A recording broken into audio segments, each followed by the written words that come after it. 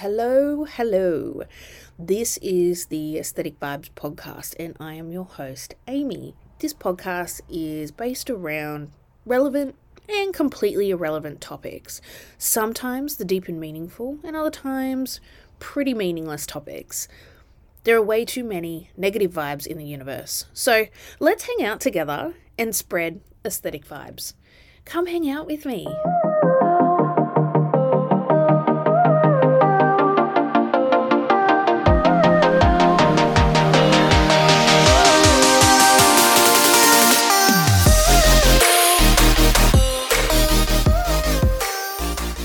Welcome to today's episode. We are back in the Shootin' the Shit series, and this is part 2.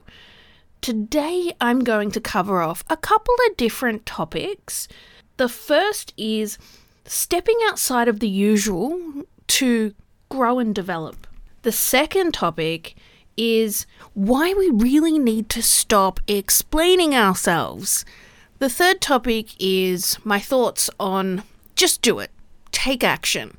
And I'll close out with a few thoughts of mine around some of the dumbest trends we've seen in 2022 on social media.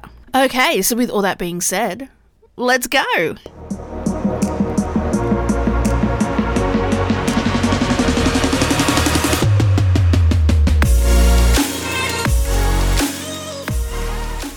Okay, let's start off with the first topic. I'm titling this Stepping Outside of the Usual to Grow and Develop, but ultimately it's about stepping outside of your comfort zone. So let's start with pushing ourselves to step outside the day-to-day and grow and develop as people. A lot of the times this is referred to as stepping outside your comfort zone to overcome fears. So what is scaring you? Is it maybe work-related? Do you want to find a new job? Is it relationships, whether that be friends or romantic? Is it maybe a hobby or something that you've always wanted to do but haven't? Is it travel? Packing up that suitcase and finally doing it? When we function in our safe zone, we will often be able to perform or deliver consistently to a certain level. Often when we meet the threshold of that level and we don't proceed any further, it's because we've received the maximum in that particular level. It's only when we step outside of this comfort zone that we usually do see some amazing things. This is because we're pushing ourselves and trying for more or different. For a lot of people, this is the ultimate challenge. People are often riddled with feelings of fear because what if I step outside that comfort zone and I fail? But my counter question to that is, what if you step outside of your comfort zone and you succeed? What will that feel like? Let's talk about the definition of failure versus success. So at first sight, failure and successes appear to be opposites, right? To fail is not to succeed, and success is the absence of failure. But on closer examination, there is a complex relationship between these two concepts. Let's look a little closer at the terms failure and success. These terms are really subjective, wouldn't you agree? Because what I deem as success could be totally different to what you deem as success. So this comes back to shifting our thinking. If we don't do as well as we would have liked at something, it's really about breaking it down into smaller pieces and determining what aspects we succeed at. So let's use an example. Let's say finding a new job is your example. So let's say you get an interview and you're not successful in acquiring the role. This is failure, right? No, wrong. Success was submitting a resume that appealed to the interviewer or the hirer. Success was securing that interview. Success was attending the interview. Success was learning what interviewers like and dislike to hear in interviews. Success was taking away the experience and being better equipped for the next interview. So you see, it's a shift in thinking here. This all comes down to individual perception and really shifting our minds away from these very hard definitions that we have and having a more articulate view in our minds around the terms failure and success. A lot of what we do is, in fact, a learning experience, and it makes it better for that future pathway we're on. If you do something that is less than an ideal outcome, shouldn't this just spur you on and make you work harder, work smarter, and achieve the next time round? So, great example, I remember back to my first undergraduate degree, which was over, 20 years? How old am I? I'm not going to say how old I am. It was a long time ago. I sound 12, I look 12. I'm in fact not. So I think back to my first undergrad degree. I remember my first year, I was very unfocused, and I was also kind of cocky in my abilities to study and learn. I thought, how much can they possibly teach me? I know so much already. Sounds like a typical teenager, right? So ridiculous. So basically, for my first term, I really didn't apply myself. I kind of rocked up to class, took some, poor notes, whipped together some shitty assessments, and popped those assessments in. So first semester was a very rough one for me. I received, I think it was 1 or 2 assessments. Because generally, for those who haven't studied, you generally have a midterm and then an ended term. You might be super unlucky and you get maybe a group assessment in there somewhere. But a lot of the times there's kind of those 2 milestones. The particular subject that I was doing had 2 milestones, so the midterm and the end of term. I remember getting my marks back for one of the assessments, and I was so upset. I'm not going to say how bad the mark was, but it was dismal. It was literally like I'd written my name on a blank sheet of paper and handed it in. Dismal. So I looked at this, and at first I got really upset, and then I looked at it and said to myself, you have no right to be upset. You've put in bugger all effort. Shape up or ship out. Like, this is not how the world works. You have to put effort in. We all have to try and able to succeed. And I remember someone saying to me, oh, well, now that you've done so badly, you can now understand what that feeling is like, and you'll never want to repeat that again because you'll be looking for that feeling of success now. Fair comment. And, this person said to me, oh, maybe you won't be so cocky next time. True. Very true. Humbled me very quickly. Very quickly. So I use that to learn and refocus my efforts. Okay, so what are some of the signs that you might need to start looking at switching things up? Are you feeling unhappy or unfulfilled? Do you have self-doubt? Are you feeling stagnant? Do you maybe not remember the last time you did something outside of your usual day-to-day or weekly routine? Are you afraid to rock the boat and say no? Do you feel like you're always doing things for others and not for yourself? Do you avoid doing things that make you scared? I thought about here public speaking, right? I remember for probably the first maybe 5 years of my corporate career, I was petrified of public speaking. So basically for me, it got to the point where I was looking at my career trajectory and I knew that to progress into more senior roles, I would have to be a better public speaker because a lot of senior leaders publicly speak. And you need to be able to do this confidently, right? So you can't just kind of hide from public speaking. So what did I do? I decided to sign myself up for as many public speaking opportunities as possible. So the first of them was we were running a team full day offsite. So I remember signing up for that and saying, okay, it's time to get over your fear. You're going to run this full day session. So I facilitated that. That was kind of the beginning for me. And then putting my hand up to present to senior leaders on a regular basis was the other point. And then I decided, you know what? I'm still scared. What is something that you can do on an ongoing basis to ensure that you are pushing yourself to publicly speak? So I went balls to the wall here. I decided to be a lecturer at a university. You want to be scared? You want to be in an environment that's scary? Try presenting theoretical knowledge with a little bit of practical application to a room full of adults. They're not backwards coming forwards, and they will tell you where you need to improve. So my first term was rough. It was very scary, but I like to think now I could talk quite openly. And I mean, I guess the podcasting is a form of public speaking, if you like.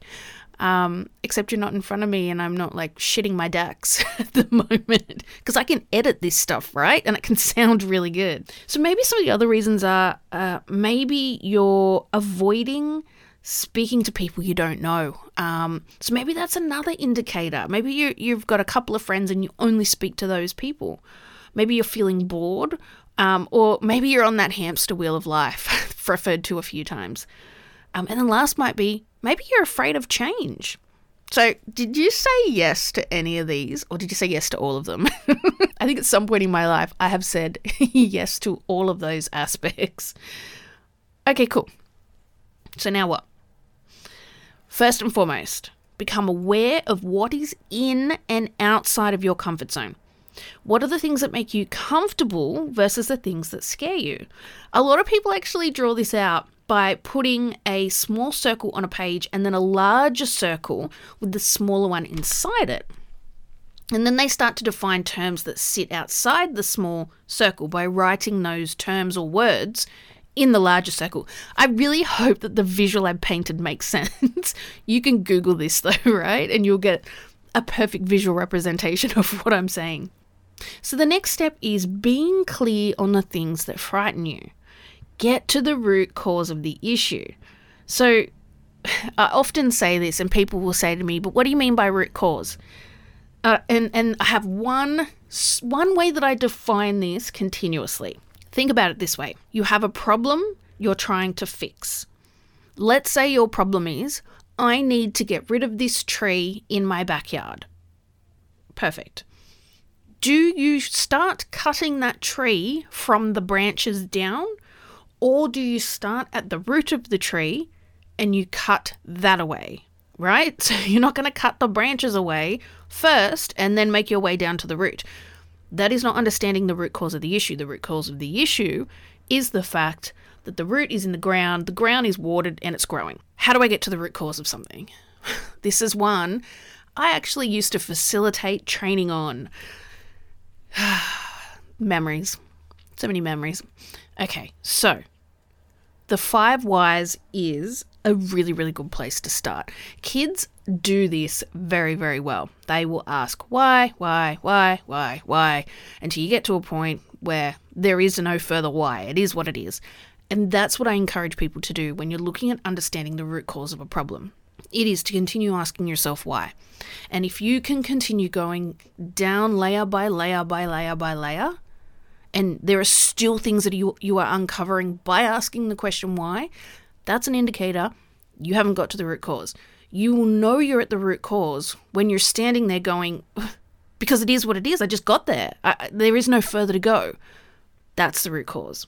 So another thing you can do is really embrace that feeling of unknown or uncertainty. Funnily enough, there's an entire MBA subject on uncertainty that I taught, not last year. Last year. Yeah. Just trying to remember what I've taught when. So yeah, last year, it is all about uncertainty in businesses, but you could see that you could take a lot of the learnings away and apply that to personal factors too. And I think a lot of it is really just coming to terms with it's okay for there to be unknown, but you need to be able to define the unknown in an effort to move forward from the unknown. Another thing you can do is treat your failures, and I'm using that term loosely, as learnings. What do I take away from it? And I always like to rely on the more, less, better, different model. So what should I do more of? What should I do less of? What could I do better? And what should I do different? As 4 core questions you're asking yourself. A lot of the feedback that I give to students at assessment time is really following that more, less, better, different model. You can start small and you can take baby steps in this process. Maybe it's the goal of making a new friend. So one day you might go to a public location a coffee shop and scope out the location. And automatically, the visual I have in my head is Joe from You. I don't know if you've seen that show on Netflix. He is a nutter. He's a stalker, so maybe don't do that. Maybe just head out for a little bit and scope out the location. Day 2 might be introducing yourself to someone. Day 3 might be engaging in a conversation, and so on and so on. You don't have to kind of go balls to the wall so soon. I think the other thing to do is, let's not make excuses. Just go do it. The excuse of I don't have time, yes you do. Instead of scrolling on social media, up your pop, put your pants on, put your jeans on, put your jacket on and head out. Don't be afraid to kind of laugh at yourself or take these risks and embrace setbacks. And to have fun, it doesn't really have to be serious, right? So why should we push ourselves outside our comfort zones? A lot of the time we can see improvement in performance when we're outside of the usual. Taking risks helps us to develop both personally and professionally. So from personal experience, I've found that the times I've stepped out of my comfort zone have been the times I've achieved the most and really learnt the most about myself too. I try to do scary things as often as possible because then the scary becomes the safe, and then you're constantly looking for new challenging things to focus on. So it's almost, if we go back to that visual that I described with the little circle in the big circle, it's almost like your little circle is growing and growing and growing, and your big circle might be growing a little bit, but the smaller one's growing faster, and the two are going to meet, and that's a perfect place to be. If you are thinking of embarking on a new scary journey and you need a personal cheerleader, reach out to me. I will be in my corner with my pom-poms cheering you on. So let's go and do it.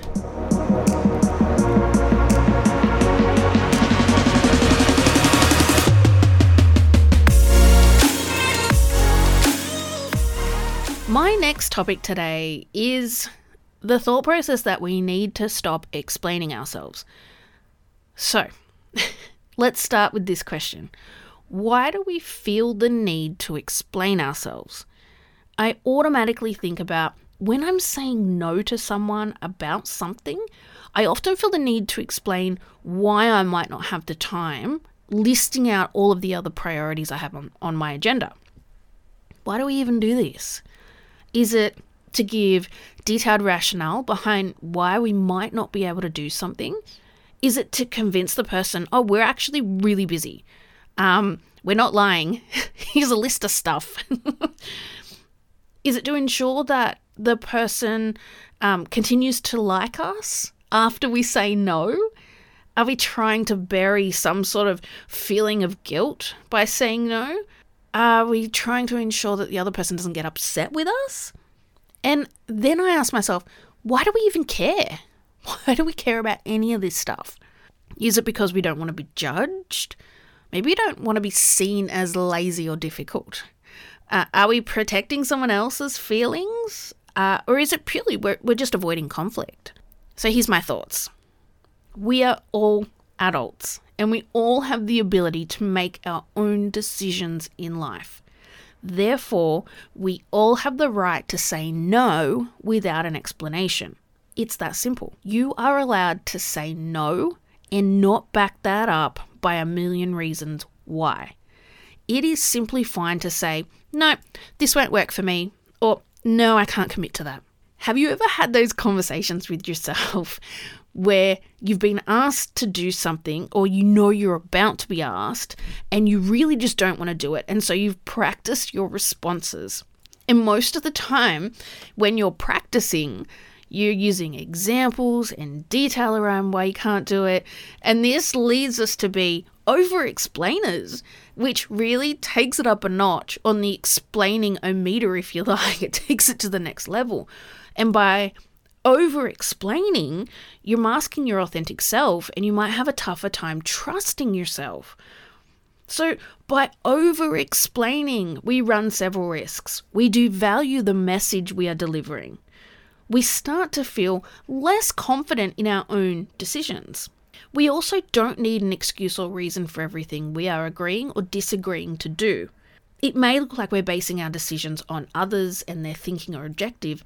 It's almost trying to convince someone why you're not doing or you are doing, and it's linked to this importance or lack thereof of the task. And you may appear to lose trust in your own decision making. Okay, so this is all great. Fantastic. How do I stop explaining myself? Okay, I got 7 things you can do. First, say no. Stop talking. Silence is fine. A simple nope. Can't commit to that. The end. Go silent. Silence is also really useful, particularly in adult teaching and learning. It's difficult when you ask a question to the cohort and then you hear the crickets and the tumbleweeds flying across the screen. But silence can work and does work because a lot of the times people will jump in on that silence. So silence is fine. Second is you don't need to defend yourself. Make the decision, back yourself. Trust in your own decision making and your own voice. Practice is third. Practice, practice, practice. Maybe start with your significant other. Start saying no to stuff. I'm kidding. But maybe start out in your personal life and have someone run some practice sessions with you where, they're going to ask you to do something and you practice your responses and, using silence as a tool or mechanism to ensure your message is delivered. The other thing is accepting responsibility for our choices and being confident. We also can be honest without justifying ourselves. Boot the need to be accepted. It's okay to sometimes make wrong decisions, or for you, the right decisions.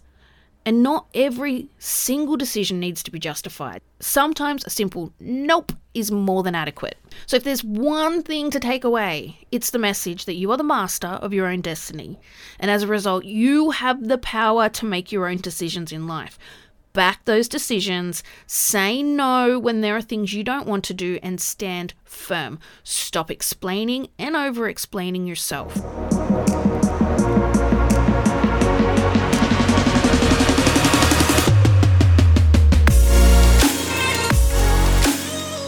My third and final topic for this episode of Shootin' the Shit is the thought process of just do it.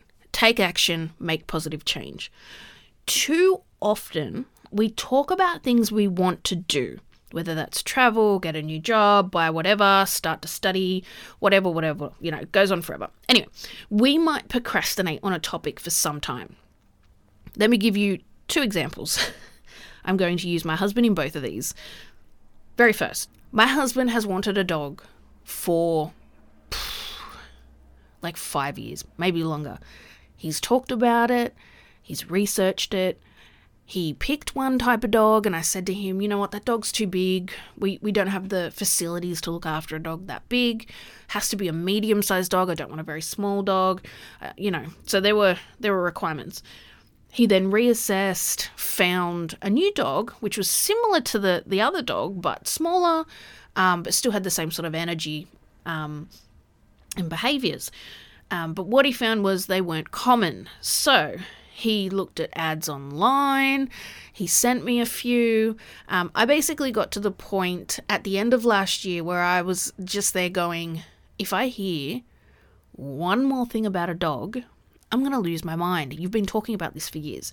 So I was like, you know what? I'm going to have a look at these pictures he's sent me. One of them was an ad offline. I was able to go and track the ad back. I found the person, found their phone number, and I sent them a text message and just said, yo, my husband wants a dog. He likes this one on your profile. You're a recognized breeder, whatever. Is this dog still available? And I got the response back, yep. So I was like, righto, I'm putting a deposit down. Put it down. I said to my husband, basically, get in the car. We've got a 12-hour drive to go pick up a dog. Sometimes you've just got to do it, people. Procrastinating. Just do it. The other example was buying our house. This was a huge journey followed by event for us, right? Buying a house in Sydney is already difficult enough. So we were actually looking for, I would like to say 12 months to about a year and a half, maybe longer. I'm not great with timings, but we looked for a long time. And for some people, they're probably going to go, oh my God, Amy, that's not a long time. I'm impatient. So for me, that was a lifetime.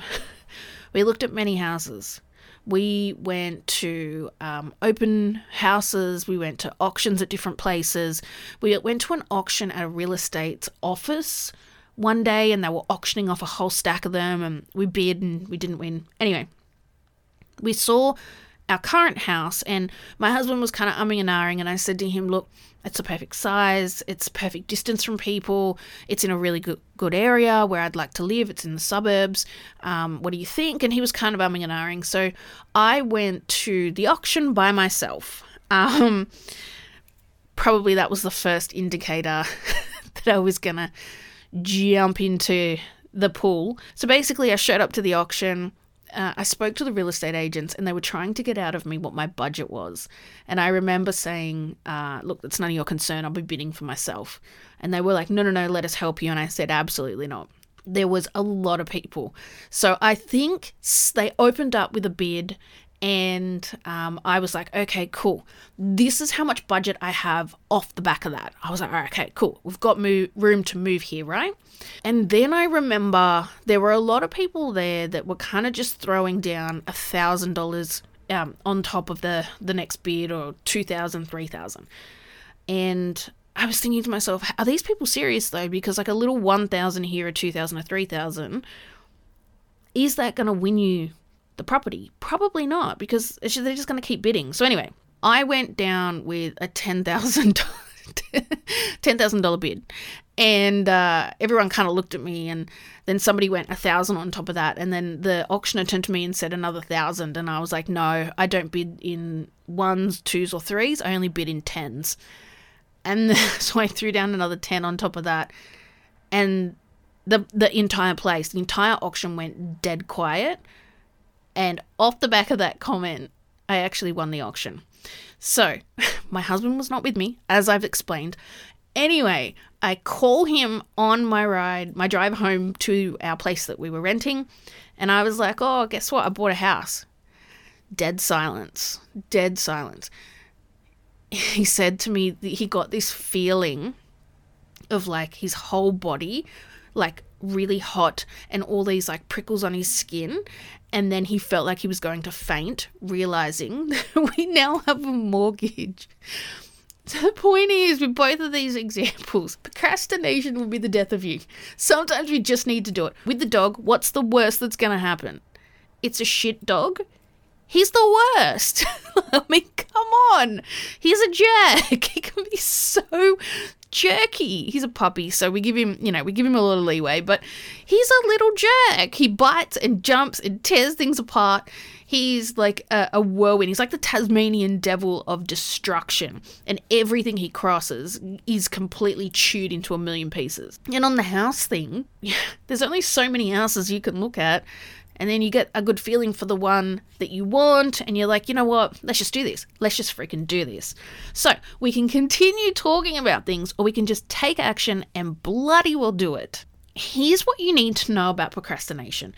Procrastination is the act of unnecessarily postponing decisions or actions. We procrastinate because factors such as anxiety and fear of failure often outweigh motivation and self-control. You can overcome procrastination. There are techniques that you can use to deal with and will help you minimize the amount of procrastination you have in your life. If you want to stop procrastinating in the long term, first things first, you have to work out what are your goals, and they need to be clearly defined. You need to also be able to accomplish them, and they need to be significant enough to allow you to achieve meaningful progress. I have found the best way to understand your goals and make sure they're clearly defined is to have very, very specific statements filled with data, facts, and figures. It needs to be very, very specific and very clear. I used to train people on writing a problem statement. This is a similar thing, right? Instead of I want to lose weight. A better statement is, I'd like to lose 5 kilos by the end of August 2022, and then a further 5 by the end of September 2022. My goal is to lose 1.5 kilos each week, totaling whatever. You get the point, right? Specific. Figure out how, when, and why you procrastinate. And this is looking at the situations where your tendency to postpone things is preventing you from achieving your goals. Then we create a plan of action based on these relevant anti-procrastination techniques while taking into account both your goals as well as the nature of the procrastination. You then go away and you implement the plan, and you got to monitor that progress. Make sure to refine your approach by figuring out which techniques work for you and which don't. Monitoring of progress is critical. Anytime in the workplace, in the corporate environment, any time that I implemented change, there was always a point for me where I went back to monitor the progress of the change. And I used to do this at 3, 6, 9, and 12-month periods. This is to ensure that the changes don't just automatically roll back to before the change was implemented. So this monitoring of progress is critical. It's fine to go ahead and make a change, but you will only see success if you look at the benchmark from where you started and where you want to be, and then your progression between those two. So what are some other things? You can break down large tasks into smaller actionable pieces. I've had many a student contact me and say, Amy, I don't know where to start with this assessment. Okay, break it down. If I'm asking you to use any example, a case study analysis on an organization, break it down. I'm going to want to hear what are the problems. I'm going to want to hear the root cause of the problems. I'm going to want to hear recommendations, areas that I've researched. Break it down. Break it down. The other thing is to set hard deadlines for yourself. Set deadlines that you will not move under no circumstances. Eliminate any distractions from the environment, i.e. put your bloody phone away. That's me. I was also told a way to eliminate procrastination is to always start with the hardest task of the day, because once you've accomplished that, everything else feels easy. We also need to reward ourselves for things that we do accomplish. We're also allowed to make mistakes. This happens, right? We're human. We need to visualize future self. So the future Amy, what does she look like? And focus on the goals rather than tasks. Let's talk about taking action on things that have been bothering you. It's great to have people in your life that you can use as a soundboard or to vent to, but there will be a point where those people become sick of hearing the same record on repeat. People get sick of hearing it. It's totally fine to have those venting moments, but people will get sick of hearing the same things over and over with no plan of action. So really make sure that you're not draining those around you. And if you're identifying, look, hey, I'm complaining about work a lot. Okay, all right. There's something you've got to do there then, right? In a lot of instances, it's about taking that leap of faith, believing in our abilities to change and grow, and just doing it.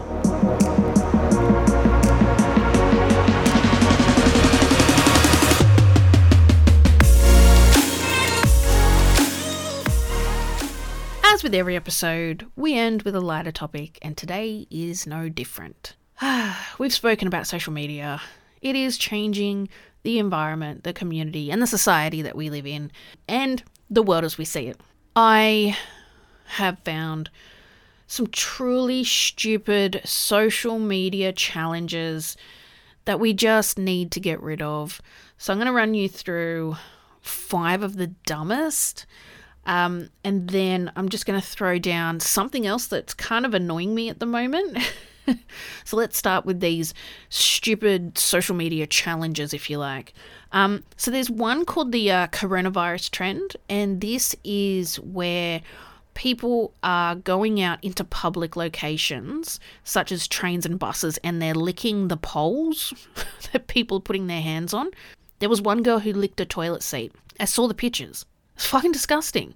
The hope is that they will obtain COVID, or can show that you can't get COVID from doing any of this.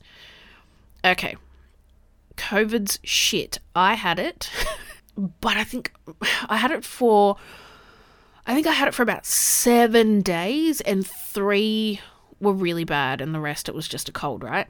But licking a toilet seat, there are worse things than COVID that have probably been on that seat, including wee and poo particles.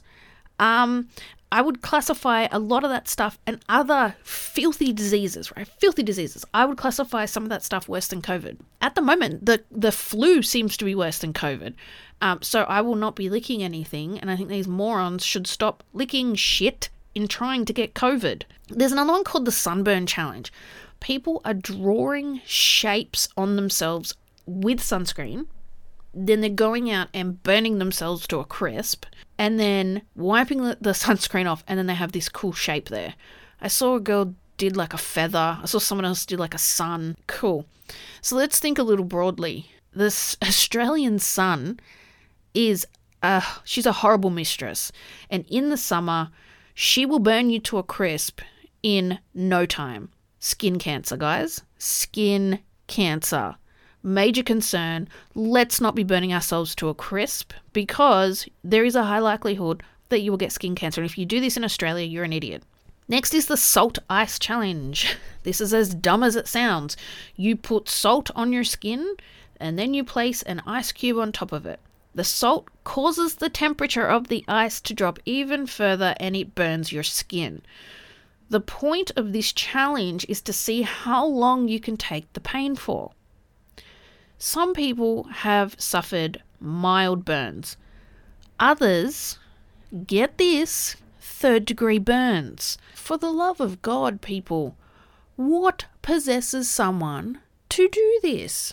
3rd-degree burns. I burnt my hand in 2 places about a week ago. And like it's blistering, and every time I touch something, it rips the actual burns open again where the skin is. That is shit. Why would you willingly do this? Burns hurt people. They hurt. Another stupid and dangerous challenge is the Bird Box challenge. This is where people are blindfolding themselves and doing tasks. So if you remember the Sandra Bullock movie Bird Box, where they couldn't look, what was it? You couldn't look at something because then it would possess you and some shit would happen. They wore eye masks. And they were like rowing up a creek and then navigating their way through a forest to get to the land of safety or some shit, right? For the most part, people doing, silly stuff around the house, putting a blindfold on and walking around and bumping into stuff. Okay, it's not that great big a deal. But shit gets real when famous, and I'm using air quotes because these people are not famous. These people are, they're an influence on younger people. They've got big platforms. So the term famous isn't right. I would just say maybe influential. These people have been doing the Bird Box challenge while driving cars. I don't think I need to say anything else. But what that does is encourage people to do more and more dangerous things in the efforts of securing followers and likes and a platform of their own, in the hopes that they can, imitate the life of these people. Absolutely ridiculous. Let's leave that one there because I don't want to get angry. This is supposed to be lighter. We're talking about stupidity. But there's so many. There's stuff like setting yourself on fire for as long as possible, dumping boiling water on people. There's planking still going around. Planking's like 10 years old, right? There's car surfing, the cha-cha slide. There is no shortage of stupid online. Okay, so this isn't a stupid social media trend. However, this deserves its own 30-second spiel. Is anyone else super confused with the 2000s fashion that has, and I'm using air quotes again, come back into fashion? Close air quotes. Low-waisted jeans, weird low belts, layered tops with lace, frosted lip gloss. I'm not laughing at that. I'm laughing at my own laugh that just came out. That was horrific. Lace-up pants, popcorn shirts. saw a picture of Katy Perry with one on. It's a recent post on her Instagram or some shit. It's so embarrassing. And I also saw some head to toe denim, which was a thing maybe about 8 years ago, and it's come back around again. Okay, the 2000s stuff was shit at the time, and it's shit again now. It wasn't great. I don't want to go back there. I don't want to see this stuff. And all these young people are shopping at op shops and, or what do you call them? Thrift shops in America. And they're boasting about all these 2000s clothing and shit that they're getting for cheap. Bro, you're getting it for cheap because millennials like myself have thrown that shit out and wouldn't be caught dead wearing it. So, I look at 2000s fashion and I just get this cold chill that runs down my spine and this inherent feeling of wanting to go into the corner of a room and rock back and forth in the fetal position. This is just nightmare material for me. It's a firm no. It's a firm no.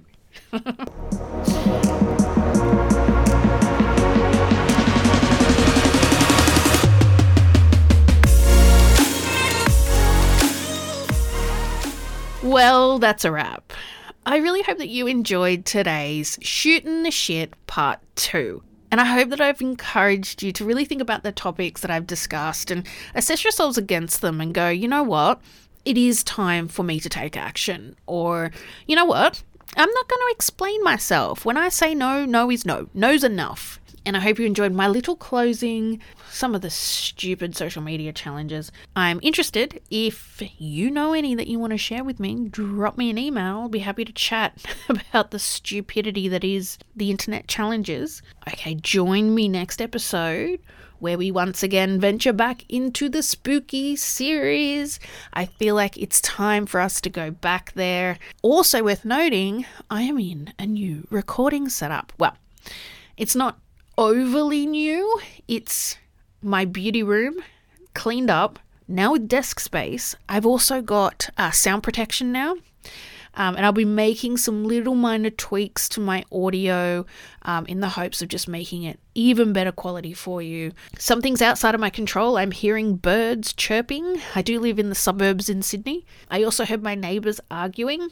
I think I spoke loud enough that you wouldn't be able to hear that. I can minimize the background noise. But yeah, so the audio should be improving as we progressively go.